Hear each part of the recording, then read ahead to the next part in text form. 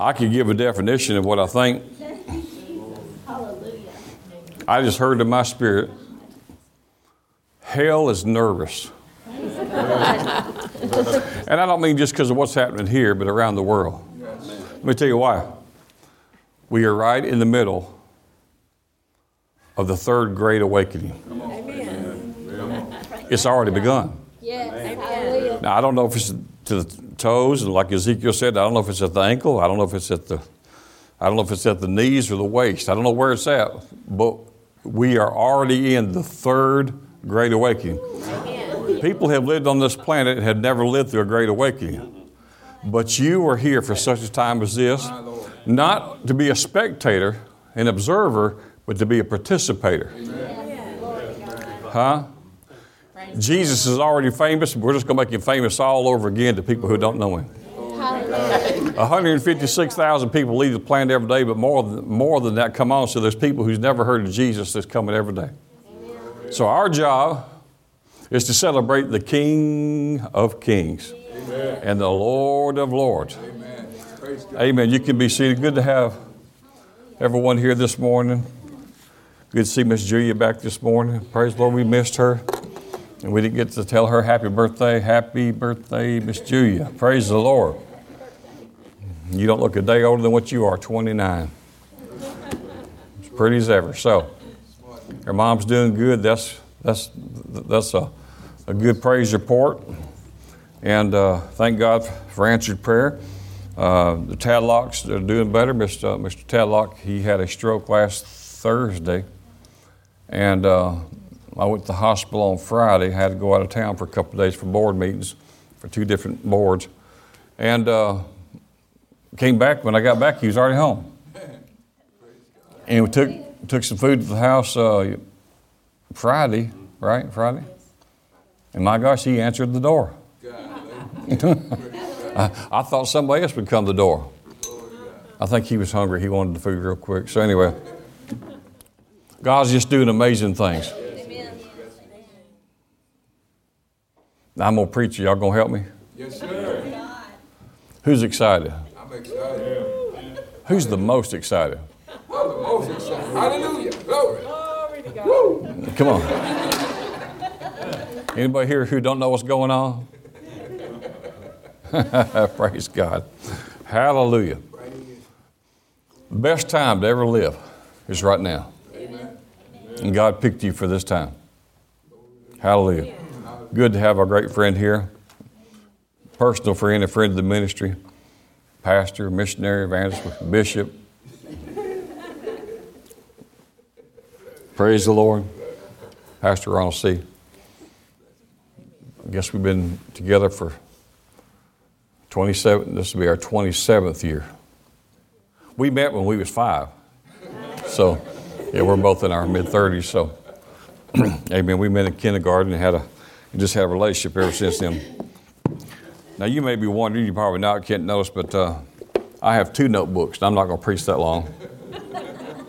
But they're kind of similar, aren't they? It was just what I needed, and they felt good, they looked good, and they're good for notes. And so we've been teaching on the sovereignty of God. I'm trying to get off that subject because I'm tired of it.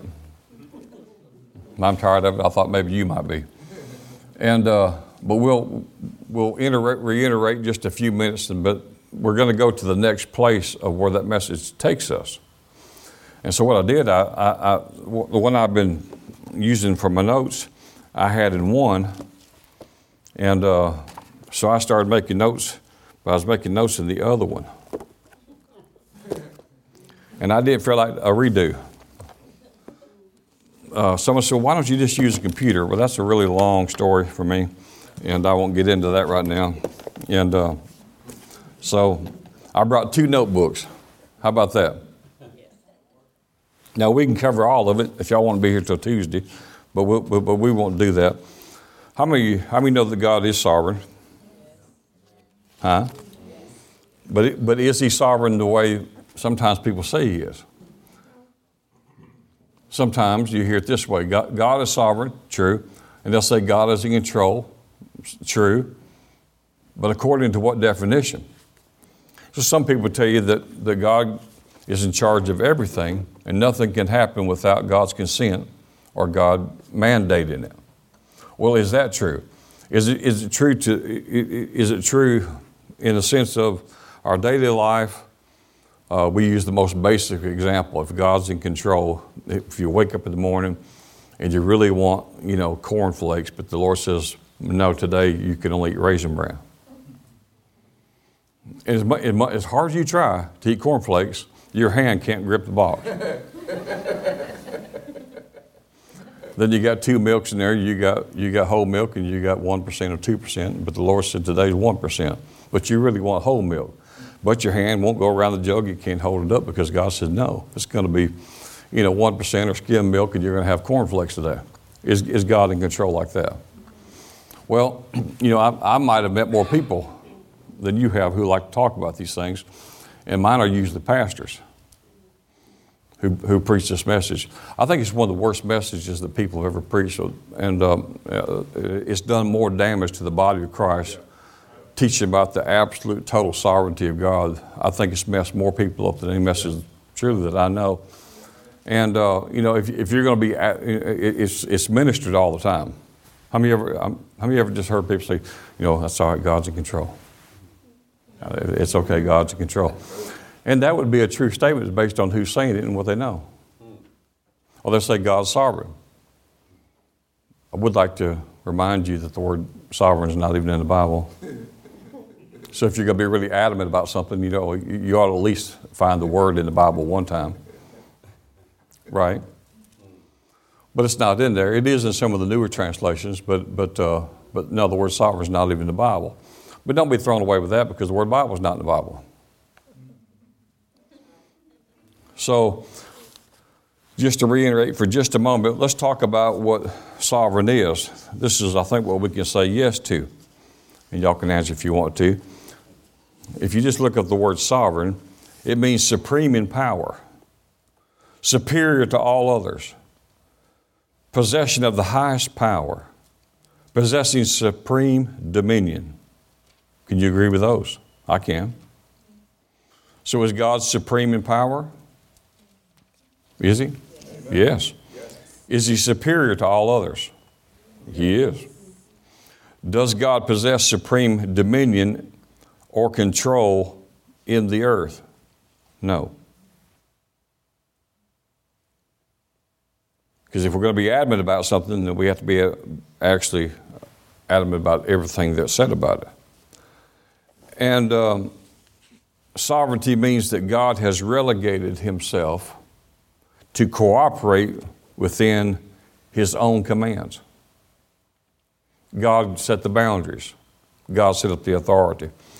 And so Psalms 115:16 says, even the heavens are the Lord's, but the earth have been given to the children of men. In other words, he didn't say here the earth is yours and he steps away from it and he didn't give the title to it. But the earth is still the Lord's, but he's put it as we who are those who's under authority. In other words, we're stewards of the earth. We don't own it. Actually, we don't own anything. And that's really good. There's a good thing about renting. There's something really good about renting. And that is when something tears up, you call the number, or if it's an apartment, you call and say, y'all have a problem. Y'all have a plumbing problem. Your dishwasher doesn't work. But when you own it, then you have full responsibility. You can't call the people who owned it 2 years ago and say, you sold me this house, but the AC went out. You need to do something about it. You might hear a boom in the dial tone, or you might hear laughter. I don't know what you might hear. But they're not responsible. Well, we are co-heirs with Jesus. We are co-heirs with him in the stewardship of this planet and how we conduct ourselves. God gave us, we know from Genesis chapter 1, we'll look at it maybe later, we know very well that God gave us dominion over this planet. The earth, the animals, the fish, the sea, all the creepy people. No, not over people, but he said everything that creeps on the face of the earth. God gave us dominion. He said this, let us make man. Who is let us? Who is us that God would be referring to? Would that not be the Godhead? God the Father, God the Son, God the Holy Spirit. Let us make man in our image and in our likeness. So God made us not to maybe look exactly like Him. I mean, God may do His hair different than you do yours. He might dress different than you do. He may not part His hair the way you part yours. But the word likeness means the similitude. It also means let's make man to function like us. That would be a better way of saying it. Let us make man to function just like us. So I've always said it this way, if you're not functioning like Him, then you're malfunctioning.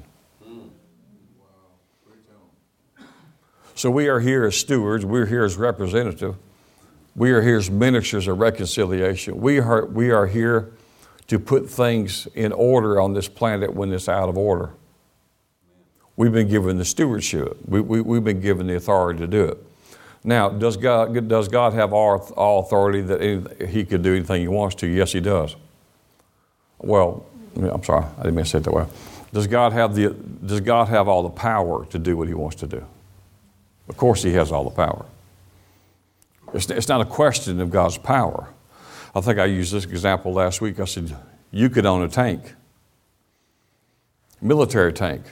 You could get in and drive it down your neighborhood, point at your neighbor's house and pull the trigger and boom, and blow the house off the planet because you have the power. But do you have the legal authority to do that?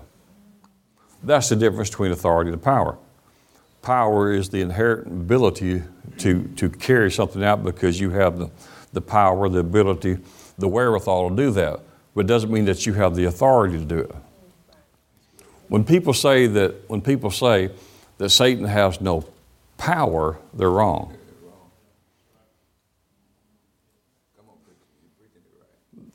Jesus said all authority belongs to me. But Satan still has power. He hasn't been stripped of power.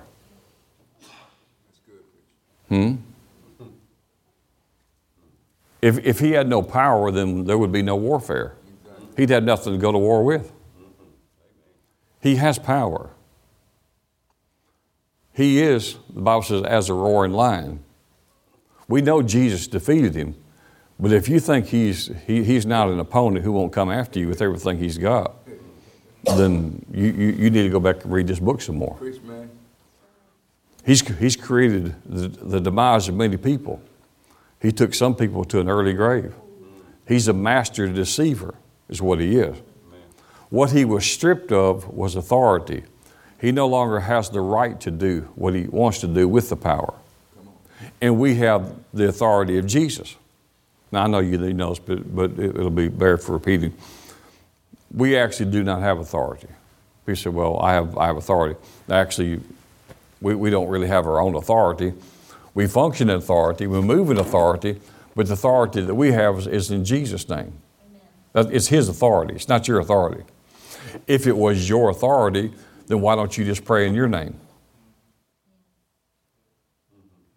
Well, the reason why it's not your authority is why we pray in Jesus' name. But He said, all authority has been given to me, and then He gave it to the church. And so we, the body of Christ, we function in the authority that we have in Jesus. So God didn't force anyone to get saved. We know that in Deuteronomy, we read that last week, I won't go through that again, but he gave us the right to choose. He said, heaven will record your choice, whether you choose me or whether you choose another way. God just can't come up to a person and say, look, I usually don't do this, but you're going to get saved today. And then someone might say, well, I don't want to get saved. He said, I didn't ask you. Today's the day of salvation. You're going to cry out for salvation. I'm going to save you. Well, I don't want to cry out. Well, I'm going to put the squeeze on you. You're going to cry. When you cry, you'll be saved.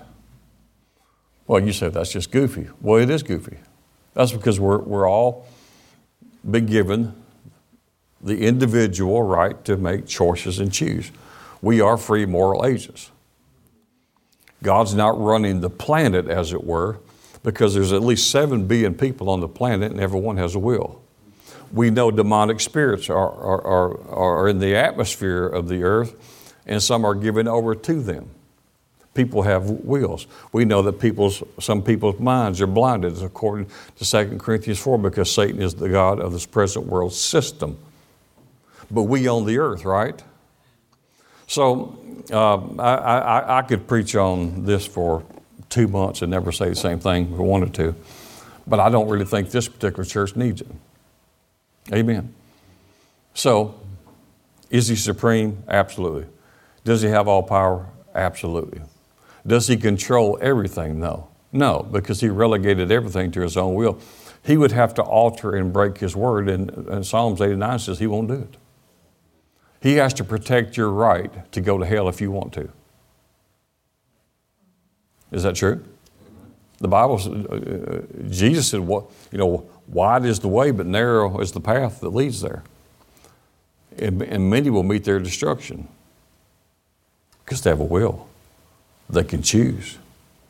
They can choose Jesus, or they can choose not for him to be the Lord of their life. Our job is to present the gospel to them, preach the gospel to them. And we need to do a much better job of doing that. We need to advertise more, don't we? Amen. So I want to talk a little bit about, I want to pick up where Zach and I are going to tag team today. He was preaching on the kingdom. I thought it was so cool. And I just called this Kingdom 101. You ever had History 101, Algebra 1, Algebra 2? And, go up into the classes in trigonometry and calculus, all those classes I avoided on purpose. I think Pastor Buzzy said he took Algebra 1 and he didn't like the class because he's from Arkansas. And I said, what's wrong with the class? He said, well, my teacher started off telling me that pi r square. He said, ain't no such thing, no square pi. He said, pi's round. He said, I'm getting out of this class. Teacher needs a lot of help here. He says, sometimes Mama makes cornbread square, but usually it's round too. So he didn't see any need in the class. He got out of it. Amen. But this is Kingdom 101. If you don't mind, I'm going to cover some ground. I'm not trying to preach right now, okay? Because we need to be taught. We need to be taught because we're in this awakening where we have to not just have heard about something. We haven't been sermonized, but we've been taught well. Because sometimes when the enemy attacks, the church is not with you. The praise team's not always with you.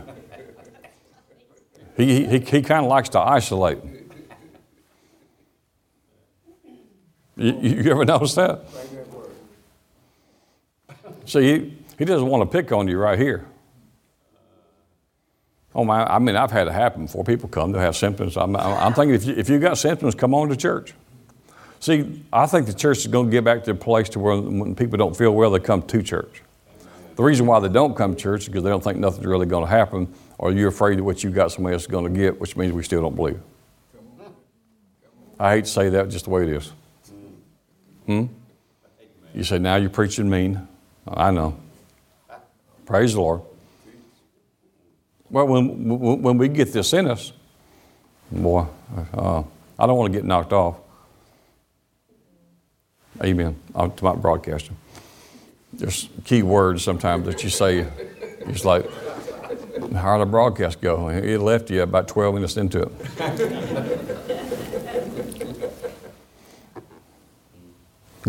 Growing up as a kid, how many went to church growing up most of your life? Anyone ever grow up with people wearing masks to church? Everything I ever saw on TV wearing masks, somebody's robbing the place.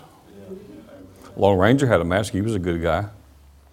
But we wore a mask because we didn't want to catch anything. Someone might have something, we might catch it. So we wore a mask. But I always just wondered how well do they work, and that's the theory. I don't want to get into all that, but I have smelled body odor and body functions through my mask, and I thought, well, if I could smell body functions through my mask, I don't know if it's protecting me. Couldn't you see Jesus wearing a mask? And then they set it up, I've said this many times, but they set it up to where when you could come, they said stay 6 foot apart. Remember that? Well, how would you lay hands on the sick? I mean, if you were sick, that's about 6 foot, right? I always said I'd have to have an arm like an orangutan just to get to the person and not to violate the 6 foot. That's on purpose. Wow. I'm not belittling the infection. Yeah, that's sick, ain't it? That's how many hope that's not your Lord and Savior? He says, I'm going to pray for you, but I got to be protected when I do it. The reason why he didn't need a mask, the reason why he could lay hands on the leper, because he knew he had the Spirit of life in him. Yeah. Romans chapter 8, verse 1 and 2. It took precedence over death. Yeah. What's in you's life. The life of God, the Zoe life of God, it'll do two things. But it knows how to protect you, and it knows, the life of God knows how can I say it? The life of God in you knows who it resides in, has to know, whether it's a believer or not. In other words, the life of God in the resurrection life, the Bible said the same Spirit that raised Jesus Christ from the dead will quicken and make alive your mortal body. Amen. The same Spirit that what? Raised Jesus from what? From the dead. He said there's a measure of that today in your spirit. And if you release that from your spirit, not from heaven, not through prayers, not through a prayer chain, not through agreement, but if you release what's in your spirit, the same, identical, then when you release that, you can release it into your body. It's just like taking an aspirin or a Tylenol or whatever you take, ibuprofen. If you take one of those, say you had an ache somewhere, whether you had a headache or backache or your arm hurt or whatever, you just swallow it, right? But you don't have a conversation with the Tylenol, do you? You don't say, look, back of my neck right there really hurts. And for some reason, I'm hurting right down here, right the knee, right there. I'm going to take two of you. I want you to go over here, and I want you to go, here, let me show you. I'll show you.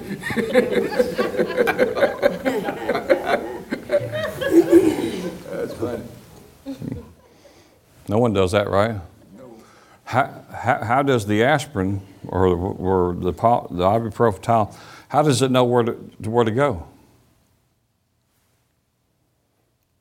But it gets into our system, it gets into our bloodstream and travels, right? Mm-hmm. Well, let's take a higher presence in that, because it has an active ingredient. I put some, they didn't get it all the way out, but I don't know why, but when I wash my hair every day, I close my eyes real tightly. But no matter how tight I close them, I always end up with red eyes. It's almost like I did my eye, took soap and went like this right there.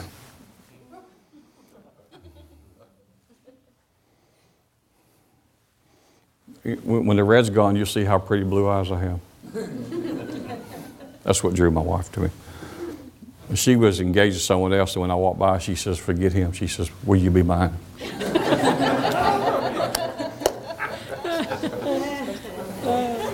And I said, I come with a price. Yeah. Well, there's an active ingredient. When you look at something like Visine, or you look at medicine, whatever, if you look on the back of it, like most medications, it'll give you everything's in it, but not really 97% of it, of what's is water, and 2 to 3% is the active ingredient. That's almost 100% true of everything. Is that whatever the medicine is, they don't give you 100% of it. Your body couldn't handle that. It has less than 3% of the active ingredient necessary to treat the body. Well, when you got, the Bible says that we got the same Spirit that raised Jesus from the dead, and He wasn't in the tomb, He was in hell. So it took whatever kind of power it took to get Jesus from hell, out of hell, back to this earth. Then that resurrection life is in, he said, there's a measure of it in your spirit today. Now, when you read the full chapter, you'll see this. We know that the time comes. He's talking about the time when Jesus comes and we're raptured and we go to be with Him, that we'll have the fullness of that, but we have the earnest, the down payment of that right now. In other words, when we go to be with Jesus, or He comes and receives us, and we're raptured from this earth, then this mortal body will take on immortality, right? The corruptible part will take on incorruption. Nothing will be able to touch you ever again. This is as bad as it ever gets. And you're here. You made it. You made it. Amen. And you're making it well. But you already have the earnest, the down payment of what Jesus took Jesus from the grave, from hell, to be raised from the dead, and now can be released as the active ingredient into your body. And it works by faith, and it works by language. Heaven has a language. Heaven communicates. Jesus had desires. He spoke them. God spoke creation into existence. He used words. Now this is simple. I'm going to say some very simple things this morning. None of this is in my notes, and I'm famous for not. I have notes, but I'm famous for just leaving them alone. To fight the enemy as a believer, think about this. You're a trained bunch. Very well trained. Because you're students of the Word. I'm not saying because of me. I'm saying you're students of the Word. To fight the enemy effectively, tell me some of the things that is necessary. How do you fight? Well, let me back up. Say you have no choice but to be in a fight with someone who comes to steal something from your home, to bring harm to your family. I mean, you call the police, but they're going to be 30 minutes coming. So do you just let him steal everything that you got? Would you let him bring harm to your family? If he has a gun and you have a gun, would you use yours? If you didn't have a gun, would you use a knife if you had to protect? So you would use every natural advantage that you have to fight a natural person on the earth that comes to bring you harm. True? Absolutely. Okay. Now let's go into the spirit realm. Now, we know that you can't fight the devil with a steak knife. You can threaten him with it. You can say, I just take one out and you sharpen it and you say, you come for me, but I'm going to cut you to shreds. That won't bother him. One, you can't see him, which is a great advantage. It's a great advantage to him to be invisible. If I was invisible, I'd have more money tomorrow than I have today. I'm just going to tell you. If I was after that, it'd be real easy. I'd walk in your house if you had a car I really liked. I said, I just want the keys are okay over there, and I just it's like go, right? Can you see he has the advantage to be invisible? But it doesn't really matter that he's invisible because we have eyes that see and ears that hear. Right? So if you're going to fight the enemy, how do you fight? How can you fight him? What has God given you? How does God tell you to fight the enemy? I need a little help. That is so simple, but we think it takes more than that. Because, you think about having to fight someone or having to shoot, or you're having to call in the police. And you're thinking about a physical, two people physically in a fight. And here, we fight with words. On the earth, we use words, and that causes a fight. Like we say, "Yo mama," and then there's a fight, right? But with the devil, we use the words, because the word is the dominant force, and the authority. It's the words, but it's more than that. It's the authority behind the words. Because words would just be words if nothing backed it up.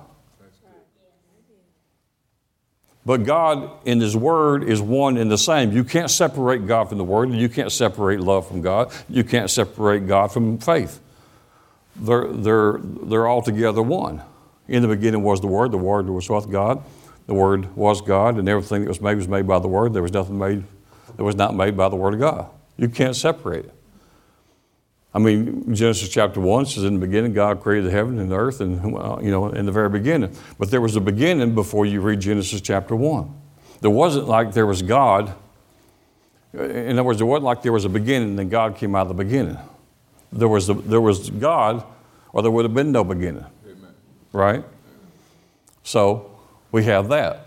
But many people still ascribe to the theory that, and taught in major colleges, when you go to college, sometimes you have to listen to their theories of, if you want to pass the course, to get to what you want to get to, you got to hear about evolution, about how everything evolved over a period of thousands of years. It evolved, and then what we call the Big Bang theory, and how the Earth was an explosion, and then all this. But you don't have to be schooled to know that's not true. I always just said, if you somehow you could pick up your house and take it to the Grand Canyon, and then with the plates in there and the cups and everything, just like you have it, and your razor up in the cabinet, and ladies, your makeup here, and your clothes is hanging here, and your pictures is on the wall. And then you take your house and you drop kick it off the Grand Canyon. It falls down in a big bang, and everything is still right where it was. Anyone believe that? No. So we didn't evolve into who we are. We were created to be who we are. Amen. God went to the soil, to the dirt, to create Adam. But He went to Adam and took a rib to create Eve. Eve was not created from the dirt. She was created out of man. Adam was created from the dirt. We were not created from the dirt. We were created out of God Himself. That's right. So we always said it, and I bear repeating it again, it's just like, it would help us in our thinking to think this way, that we have this idea of, we don't believe in evolution, we believe in the creation, right? Right. No one here I know believes in evolution. Everyone believes in the understanding of, in the beginning, and God created. Right. But somehow we have an idea that if we just keep coming to church and keep coming to church and keep reading the next book and the next book and the next book and keep coming to church, one day we will evolve into the person who we already are.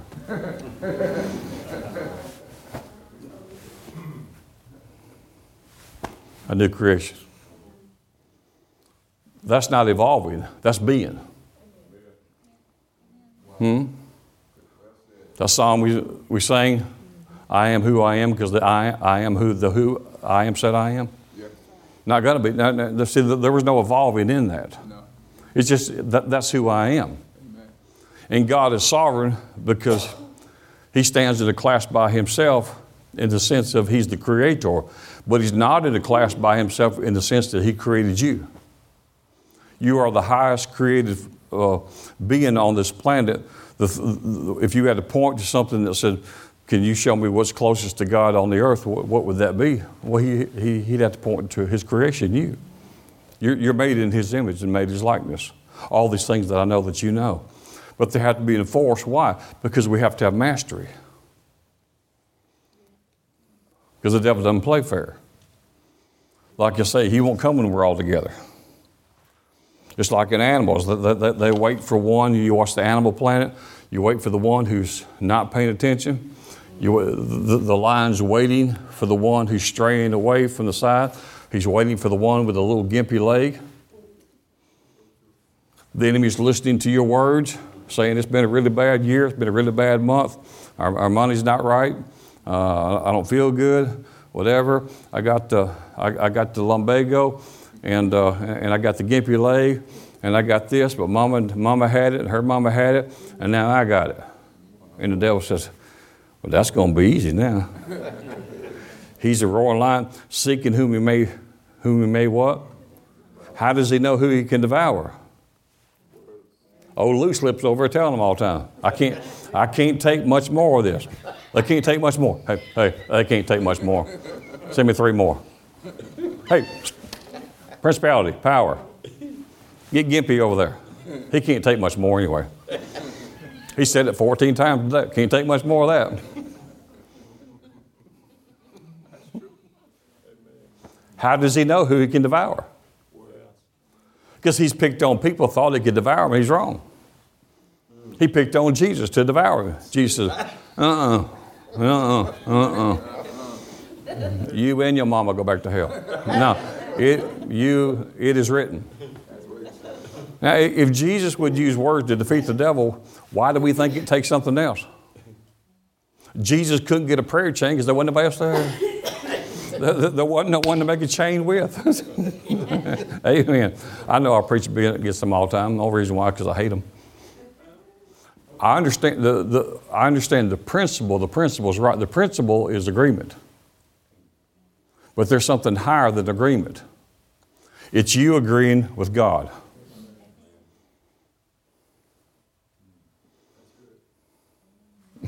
I watched some of their videos, going to Peru, when they're going up 12, 13, 14,000 foot in there, riding them little skinny roads, and I got some of the oh boy, that's real close.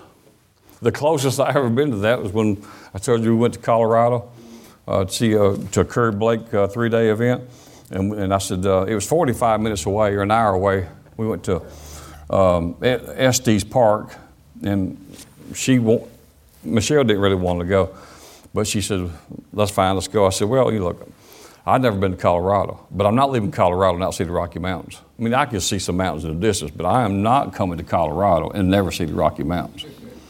I mean, can you imagine that? I mean, that's like going for Cracker Jack and never get the toy on the inside. I want the toy. Well, I went up there to Estes Park, and they said it's like 14,400 foot in there. Well, I've been in a plane, but I've never drove up a mountain 14,000 feet. Your ears will pop. We got out about 7,000 or 8,000 feet to take a picture at a place where, it was opened up to where we could see. And I said, that's beautiful, let's go take a picture. But, your phone, it just doesn't do it because you can't get the 3-dimensional look. It's beautiful, but, the phone just doesn't ever do it justice, does it? Even the best iPhone that you have still does not do it justice. So it had started raining. And we're about 7,000, 8,000 foot in there at this point. So we're kind of jogging back to the car. And we're going. He said, you think this is what they're talking about? When they go to Peru, I said, that's why I sinned. I don't go. I'm a cinder. I'm a cinder. But, people and animals just live there, and people live where you go, and they're, it's not that they're healthier, but they're acclimated to that climate. Huh? And there's a climate where God is taking you as the body of Christ, where He is elevating you to a higher dimension that you've ever been before. But sometimes, whether you realize not, the church is kicking and screaming all the way up there. Because we're most comfortable with what we know the most. So we're always reaching back for the thing that we know the most, and we feel like we can live there, and we have a resemblance of what to do there. But when you take us someplace we've never been before, so when we got up to Well, we weren't even 2,000 feet. Oh, we weren't even 1,000 feet. We were in the gate. You remember, I'm just saying this because she likes the mountains, but she likes to look at them. She didn't like to ride. You know, this wasn't like mountains with a wall next to the road. The mountains was like 1,000 foot over there, and it was just straight down that way, and it was just straight down that way.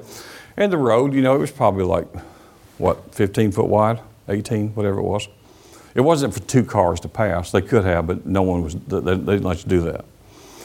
And there was still snow up there, and it was, June, whatever when we went. There's still snow on the mountains. And so we go up there, and it was beautiful. And I would say, take the picture, take that picture, and she'd look off, and she said, I can't do it. I can't do it. I said, well, because I found if I was trying to take the picture, but you ever notice where whenever you're using the camera, your steering wheel goes the same way? Yeah. Well, if it goes too far,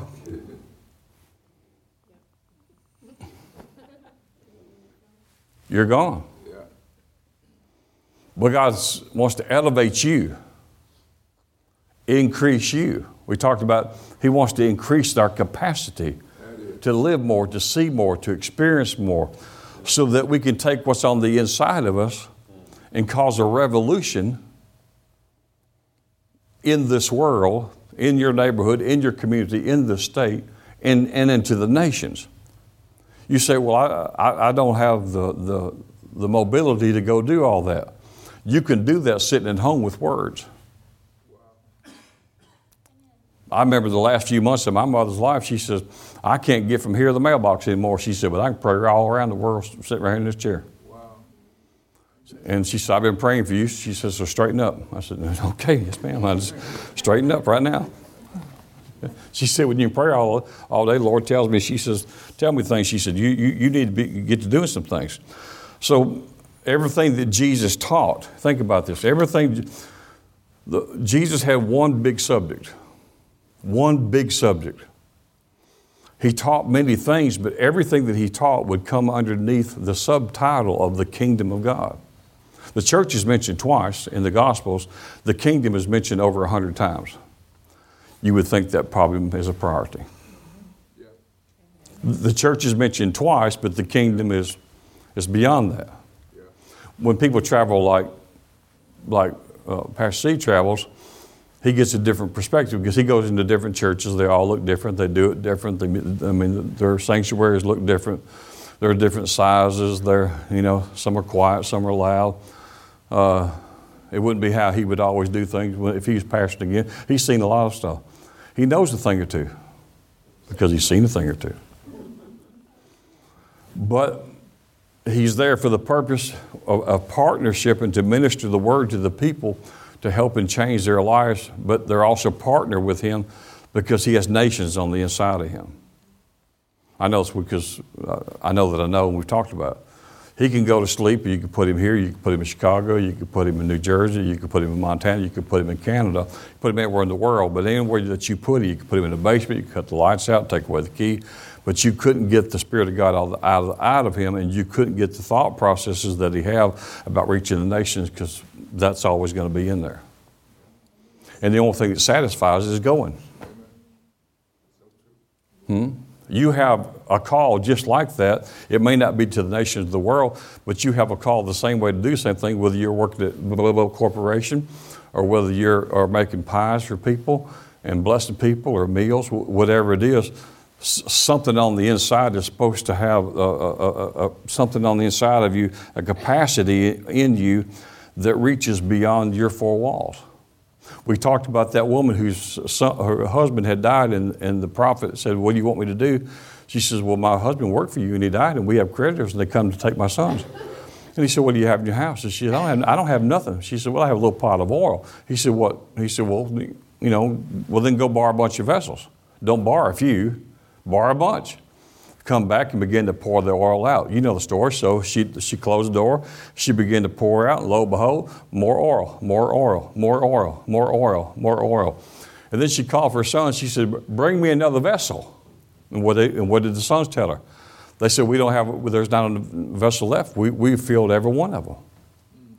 The question is, did they run out of oil or did they run out of places to put the oil. Did they run out of vessels or did they run out of oil? Vessels. In other words, the Spirit of God was moving and increasing. The Spirit of God was producing, but there was nowhere to place it. And God is visiting people all over this world. The eyes of the Lord looking to and fro throughout the whole earth. He's looking for someone whose heart is turned toward Him and His causes and what He can and wants to do through them. But He has the capacity so large, He's looking for somewhere to place it. But sometimes He has to go places, and he's and I'm sure the Holy Spirit is grieved because he can't find people that will take the capacity that He has to measure out to them. It's not that He takes you from A to Z because you didn't learn the alphabet. You didn't just say, well, all you need is A to Z. No, it was 26 letters, and you put them all together, and you have a language that goes around the world. So God doesn't do it all at one time, but He is increasing us day by day, moment by moment. You know, Smith Wigglesworth said this. He said, if you're still in the same place spiritually that you was 2 days ago with God, he says, you're backslid. And I thought, that's pretty strong, Smith. I thought he was going to say 2 years. He said 2 days. He said, are you telling me you have a Bible? Oh, yes, sir, I got many of them. You're saved? You have God inside? Oh, yes, sir. You have Jesus? Yeah, you have the Gullah? And you're still the same place you was on Tuesday, and this is Thursday? Yeah. He said, you need to repent, man. You're backslid. He said, you should be going from faith to faith and from glory to glory, but you're still talking about the same problem. Oh, my head, oh, my ear, oh, my toe, all the kids, all this, all that, all the job, all this, all the government. Did you know Jesus never hardly ever talked about the government? We can't do anything because we got the Democrats in there. The Democrats in there. Well, That's a good one. Herod made, I don't use the word president, Herod made the current occupant in the White House look like Attila the Hun, like Mother Teresa. These people that would cut your tongue out and nail it, nail you to a pole upside down, beat you to where you. That's not what's happening in this country. It does still happen in places. So what's our excuses? So we're praying things, but our prayers, I don't mean to go scattershot, that's what I'm doing this morning. Our prayers sometimes don't avail much because they're not fervent. He said, the effectual fervent prayer of a righteous man, in other words, what's stirring you today? And if we're not stirred, then why aren't we stirred? And where's the passion that we need to have? Why don't we have the compassion that Jesus had? Because we have His Spirit on the inside of us. And Jesus talked about the rule of God, the reign of God, the kingdom of God. And the kingdom of God rules and reigns. It subdues. It takes authority over. It's in control. It's a kingdom. It's a culture. It's a domain. It includes land. And it's supposed to be a capacity that God told Adam and Eve, like, this is the Garden of Eden, but I want the garden, I want it to increase. I started here, but I want you to take the garden and I want you to increase it all over the earth. And they were in the process of doing that until the serpent came around. And the devil showed up as a snake and talked to them and deceived them, and mankind was lost. But God had to come and He had to restore mankind.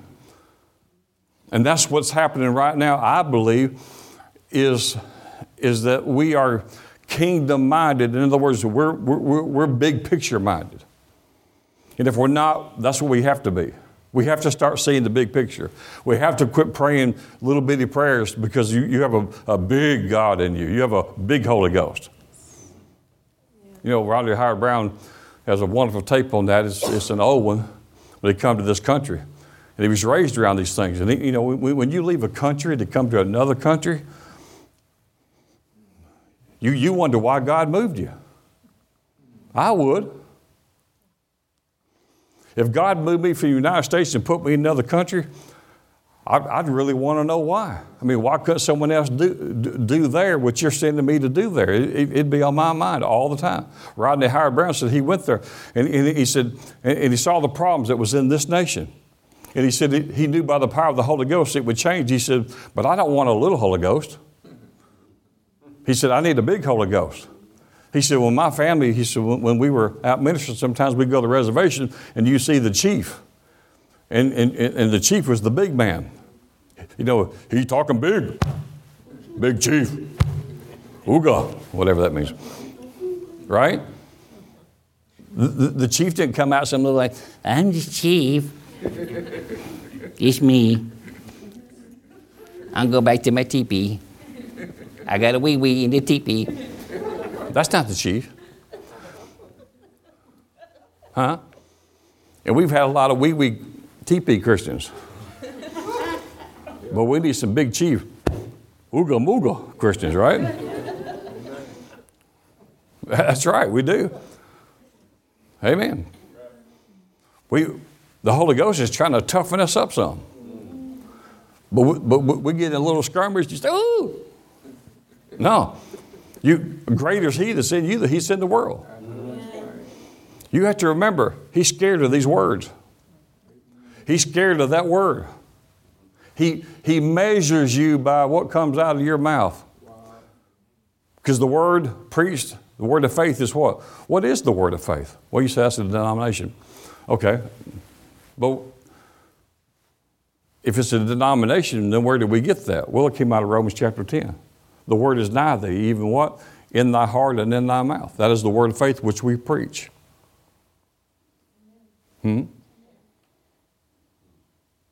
So we need a kingdom capacity so that when the Holy Ghost comes, he has somewhere to say, I have a nation for you. I need to entrust you with these people. I have a compassion for these people. I need you to heal their hurts. I need you to heal their sickness and disease. I need to restore people. I need to save them. Can I send you? I will give you the resources. I will give you the wherewithal. I will give you the means. The question is, will you go? Will you stand up? Will you preach? Will you minister? Will you testify? Will you be a spokesman for me? And it looks different in every dimension. You can do it in the kitchen. It may be in your vocation. It's very seldom done this way. 5% of the body of Christ does it this way. I'm an oddity. Of course, you already knew that, but I mean really in the 5%. I'm an oddity. It's in the marketplace where this happens. It's in the Word where this happens. Very little ministry, I think, gets done this way. Because in America, we're so used to being sermonized, it's just another sermon. But people go home and they forget about it. I can spend hours preparing and it'll be forgotten in 10 minutes. Makes you wonder, what am I really doing? Every pastor I know sometimes, I always ask sometimes, are we making any difference at all? But my faithfulness is to God first. And the parable of the sower says, they all got the same seed, but one heard one, and they all began to take the seed and tried to grow, but there was no depth of soil. But anywhere there is a depth of soil and there's understanding of the understanding, and that's what he's bringing us is an understanding. An understanding, because it's only in the understanding do you have the comprehension and the insight to take the gospel of Jesus Christ and take it into your world in a way that may be unconventional to most. Like I never dreamed of us broadcasting from here. When I rented this facility back in 2010, there was no one that I knew that was doing this. I'm sure they were. I mean, people were doing TV. But if you just have a little bit of equipment, I mean, not that costly, you can talk to the entire world. It's an amazing thing. It is an amazing responsibility and quite a privilege to be able to do so. So, what do we do with the kingdom? So the Kingdom 101 says this, and our time's about to get away. After the fall of Adam and Eve, God set out to restore what they had lost. That's what he did. He was restoring. I told Michelle, I said, this was one this week. I said, it's like I got 3 sermons and I can't get them. I don't even know how to connect them. The Holy Ghost have to do it. I'm trying to finish sovereignty and talk about the kingdom, and I got this whole thing about restoration on the inside of me. It was like, there's 2 books right there. And I only got, about 10 minutes left to do it or less. But what did they lose? God came to restore what was lost. If I was an evangelist and I was preaching under a tent or wherever I was, I would use the scripture. I've used it myself, that when Jesus came, he came to seek and save the lost. But it's not really an evangelistic scripture, even though it's used all the time. He was seeking for people who were lost. They were all lost. That's not much of a seek. That'd be like saying, I've come this morning in sanctuary to find a green chair. I just did. They're all green. What was lost in Genesis. It was dominion.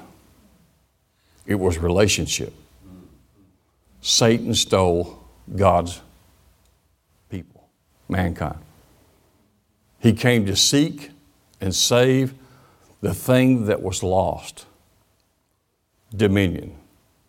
And how few people today take this message seriously enough that they take enough time to understand what Jesus did for them and for all of us who just simply believe. That your words, once received in the capacity in your heart and believe, being fully persuaded, just like your father Abraham was, when he spoke those words, the world, the atmosphere, and demons had to take notice. You've heard a lot of the miracles that I've seen. A lot of the miracles that I've been a part of, I didn't do them. I couldn't heal a gnat of a broken wing. But the Christ in me, the hope of glory. When you're with people and they're afraid and they're in tears because they're going to amputate their limbs the next morning, how would you like a word like that? There's so much infection in you. There's so much staph in your body. We just got to get ahead of it. So tomorrow the leg's got to come off, the foot's got to come off. Not that we're going to treat your foot or your leg or your arm. We're going to remove it.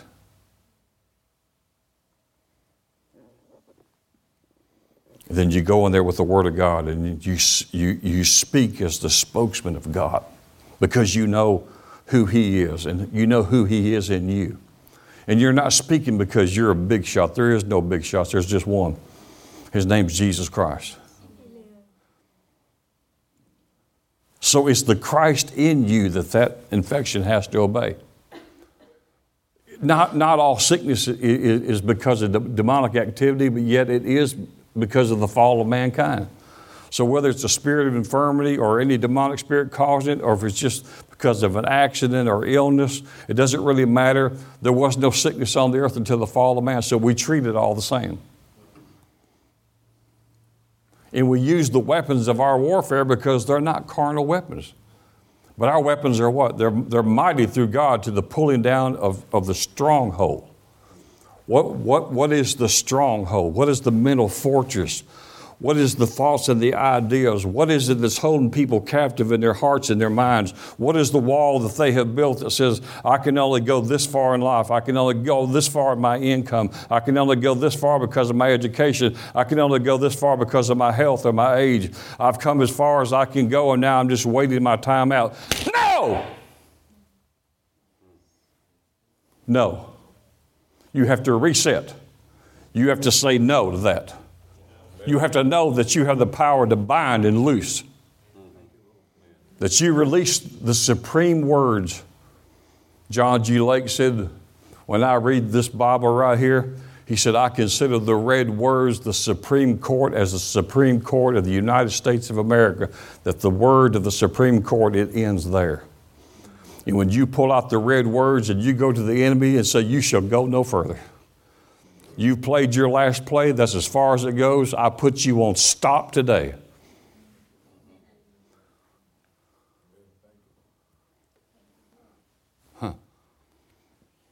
You are God's son, right? And you are the devil's master. And you are man's servant. God doesn't want servants, He wants sons. The church has produced a servant mindset. I'll say it again for clarity. You are God's son. You are the devil's master. And you are man's servant. But we are man's servant because Jesus said, I didn't come to be served, but I came to serve. Because He had love and compassion for people. So it's not wrong to serve, to be a servant, but God did not make you in a class of servants. He said, remember when Jesus said, He said, the servant doesn't know what his master is doing. He said, but you're not that. You're my friends. He said, everything the Father has given me, I give to you. But the servant doesn't know what we're doing. God did even now in the new covenant epistles, you're not even the friend of God. You're past the friend of God. You're now the son. You're in the family of God. You're not just a friend of the family. You're in the family. But because we are God's son, we have the heart and compassion to serve people. When you go to Peru, you're always serving people. Always serving people. When you're putting shoes on their feet and they've never worn shoes and you're lacing them up, what that must feel like, I can only imagine. Just to slip a pair of shoes on a child who's never had decent shoes on their feet, who walks on rocks on the mountains and their foot looks like, God knows you know what. That is servant.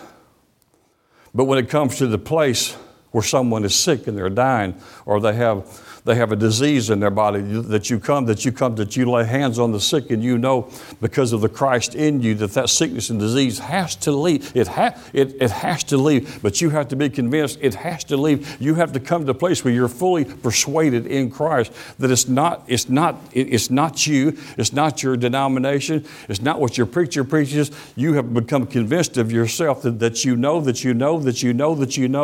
of the Christ who's in you is the hope of glory. That never leaves you, never forsakes you. Because when I lay hands upon that person, I'm releasing that life, the same life that was in Christ, which I talked about is in my spirit, that now I release into my own body, but I can release it through my hands, through the laying on of hands, I can release life. It's a substance, it flows, it's tangible, it can be experienced. Peter and John said, I don't have what you're asking. I didn't bring silver, I didn't bring gold, but such as I have, I can give you. I have something that you need. You're in need. I have something to help your need. I can release it to you. And when I say these words, what I have, I can give to you, and it will change your life forever. He says, such as I have, I give thee in the name of Jesus. Rise up and walk. And the man, he took him by the hand, leaped, and he walked. And begin to praise God. No one had a mask on.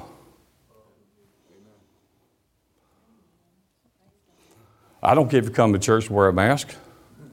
Don't bother me none. I'm for that. But just don't get upset with me about going to a higher level. You say, well, what if one day it comes back again, you don't wear one, you get it and you die? Well, praise God, I'll be in heaven. Don't be confused about it.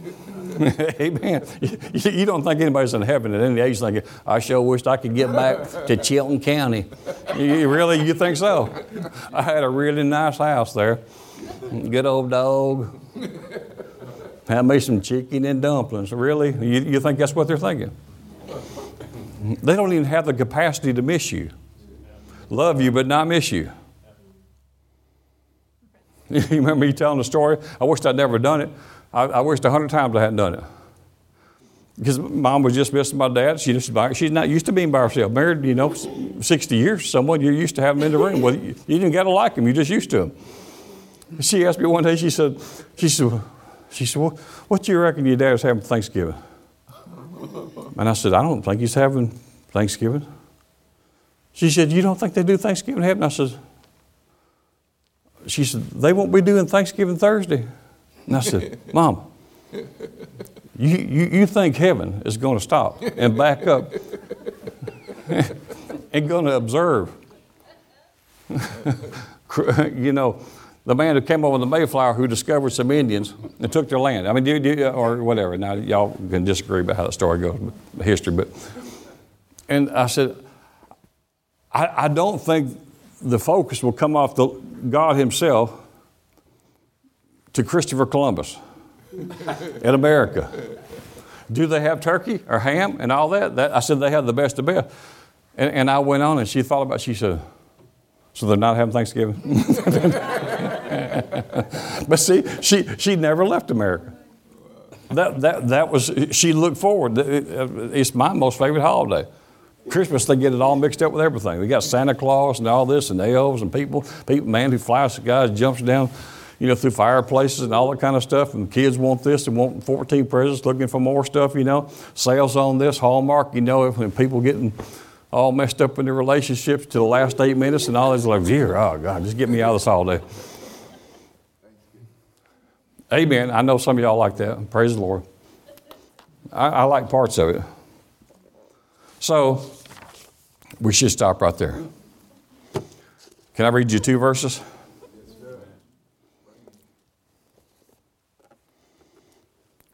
First Chronicles 29, 11 and 12 says this. Yours, O Lord, is the greatness and the power and the glory and the victory and the majesty, for all that is in heaven and in the earth is yours. Wasn't that beautiful? How many of y'all like that? That means I can read it again. Watch here. Yours, O Lord, this is 1 Chronicles 29, 11, 12. Yours, O Lord, is the greatness and the power and the glory and the victory and the majesty, for all that's in heaven and in the earth is yours. Yours is the kingdom, O Lord, and you are exalted as head over all. Both riches and honor come from you, and you rule over all. In your hand is power and might, and in your hand it is to make great and to give strength to all. We're having a good day now. Amen. Is God sovereign? That's sovereign right there, right? But the dominion he shares with you. The dominion he gave you responsibility over. The Lord's not going to Peru personally. He goes with people. He goes with them. He goes before them and he goes with them.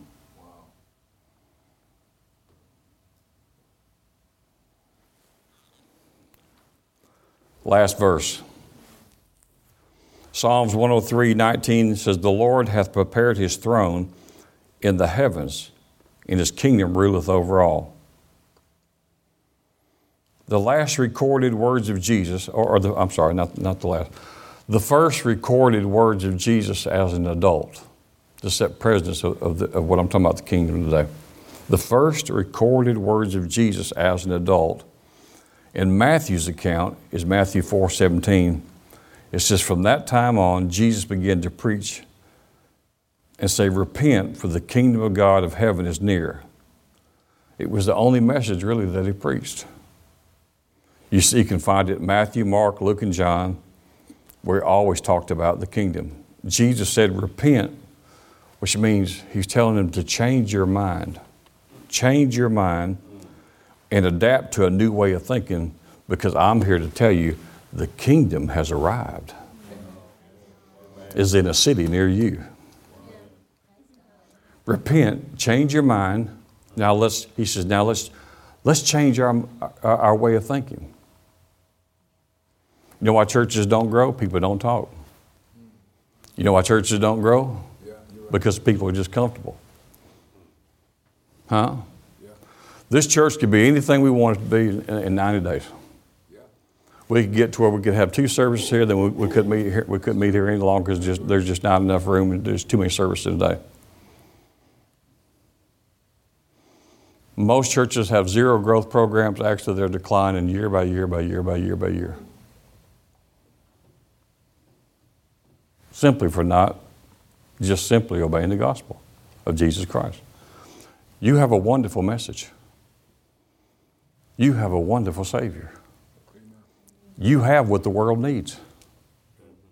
You're anointed to do it. we're called to and compel them to come in. You have what they need. You're just like Peter and John. Silver and gold is not what I have. At that moment, they had money, but at that moment they didn't have it. But such as I have, I can give this to you. The mindset of that is, I have something that I have something. I possess something on the inside, and I can give it away. Come on, preacher. Well, I just don't feel that anointed. Well, I get that. I come some Sundays and I didn't feel anointed either. I woke up some Sundays and prayed to God it was still Thursday. But it wasn't. I said, well, how about a Friday? He says, no. It was still Sunday. Have you ever come to church and didn't feel churchy? Absolutely. Anyway, Pam says she has. Keith said he don't know what we're talking about. He's always, huh? Be honest. Have y'all ever not felt like coming? And some of y'all went ahead and did it. But it was my job to come on. I said, well, I was hurting. Well, I'm glad I don't know what pain's about. I'm glad I don't ever have none of that, stuff like that. Huh? So the devil hopes that what you'll do is you'll only move out in the capacity of what you have when you feel anointed. Wow. When you feel it in your emotions. I mean, there's sometimes here, I've noticed it when there's more people here. I mean, I notice things. All my life I've been in management of some type. I just have. I don't know why. I just didn't want to work for people. Now in management I did. When I managed stores and dollar stores, I was still working for people. But I didn't want to be the clerk. I wanted the keys on my side. And then I didn't like that, so I wanted to be in business myself. I just did. I liked that. But there's a lot of responsibility that goes along with it. It was long hours and hard work. But I wanted the capacity to be able to increase myself, and no man could say, you can't go any further. Yeah. I liked that. I always had that in me. Even as a kid. I don't remember it. I remember we used to cut, firewood like this with a bow saw. Chris on one side, me on the other. And he purposely would jerk it over too far and jerk my knuckles into the wood. He'd go, hey, hey, hey. Well, it wasn't too funny. I was bleeding all over the place. He'd go, hey, hey, hey. And then one day, a man from our church came. He's in heaven now, named Virgil. Y'all know Virgil. Easterland. He come over one day, he said, how do y'all get y'all's firewood? I said, me and Chris, we got there and 20 acres. We just cut down trees. He said, with what? I said, a bow saw. He said, oh my gosh. He said, stop that already. He said, I'll be over tomorrow. He come out there. Man, he had a chainsaw bar about that long. It was like, vroom, vroom, vroom. I don't remember. I was like 10, 11, 12 years old. Barbara said, she told me, she said, when I grow up, I'm going to have one of those. You'll never, ever catch me with a bow saw. And then she said, no. She said, then you said, actually, I'm not even going to run it. I'm going to be the man that tells you to run it. God. I said, really? I said that? She said, yeah. She said, you was always thinking about how you could own the entire world. Jesus. I think when I left heaven, I had these big ideas because, you're coming out of God, right? Yeah. You're coming out of God. And I think I was scratching and pulling it because I was trying to make a deal, to be in a rich family. It's like, I was getting sucked this way over there. And God knew what he was doing, and I was trying to let's make a deal on the way out. Because it's not to be motivated by stuff, but I just know a lot of ways that we could reach this county for Jesus. I've shared some of them with you. We could rent every boulevard or own them. If the county or state would let me do it and I had the finance to do it, I would put a billboard every 25 feet from here all the way on the left side of the road and the right side. And it would be, and I would have a Jesus, and have a motorized hand and say, come unto me, or, whatever. People couldn't go 20 feet without Jesus waving at them. It wouldn't be turn or burn, it'd be whatever. And they would have to think about Jesus sometime because they can't get away from him. Huh? Yeah. So that's all we have to do is we just have to release that what's on the inside of you. It's the goodness of God that leads men to repentance. Why don't we just tell people how good God is and then like Pastor Buddy said, give them a sample of it. He said, everywhere I go, I pass out samples. Well, I asked him, so what's that mean? He says, I just get people healed, set free, and delivered. I pass out the samples of the kingdom. Wow. That's good. Well, that'd be easy enough to do, right?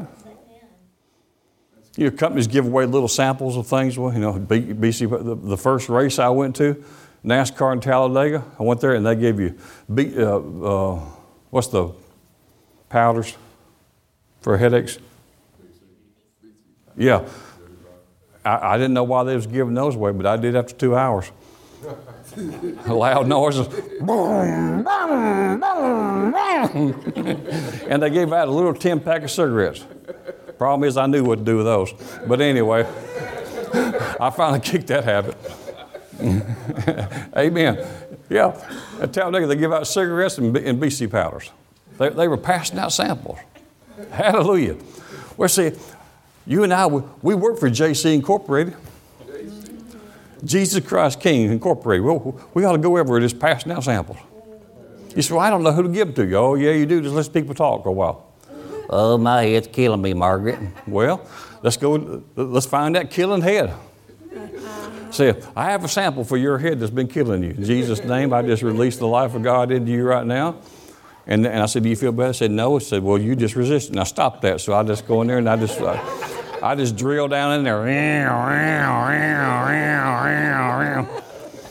Now, see, you feel better? Now I really say, okay, jackhammer, boom, boom, boom, boom, boom, boom. Can I go home with you? Right? The kingdom of God comes by force. The violent take it by force. Right? Force. The violent take it by force. Hallelujah. Hallelujah. I don't know what churches do. They say, well, we just come in, have a 20-minute sermon and run out. Well, what do you do in 20 minutes? Praise God. Sometimes it takes a few minutes just to get our mind straight. Man, the stuff they put y'all through all week long. And you come in here looking like you're sane and everything. I guess you are. Praise God. Looking sharp. Hallelujah. We're taking over. We're taking over. Taking over the city. Taking over the state. Taking over the nations. Jesus is coming and we're taking over. We got a takeover spirit. That's the one you used to preach about. He used to have he knows about takeover spirit. Yeah. People come to his church, spirits would bring him in there. And he said he had a vision one time. These air traffic controllers, they're helping a plane go in or out, they got these lights. And he said when he first started his church, he said it's like demons was trying to come in and take over. He said if you could see the spirit, would be demons out on the street, like coming to the parking lot. And someone would obey and they come into his parking lot and come into his service. He said I could just see what was doing when they sit in the service. And as soon as they sat down, they'd look around, visitor, and all of a sudden the visitor would hear in his church, "Take over. Take over." I can't do it like you can do it. It was funny. My ribs hurt so bad, I had to rub stuff on them that night trying to go to sleep. But we're going to have a good takeover. I'm just trying to. I'm trying to get you understand what this is? It's not. I'm trying to get the spirit of this message into you. That's what it is. It's the spirit of the message. The junk and the mess is over. The junk and the mess is over. It's no more. It's no longer. The time and now is take over. Praise God. Glory to God.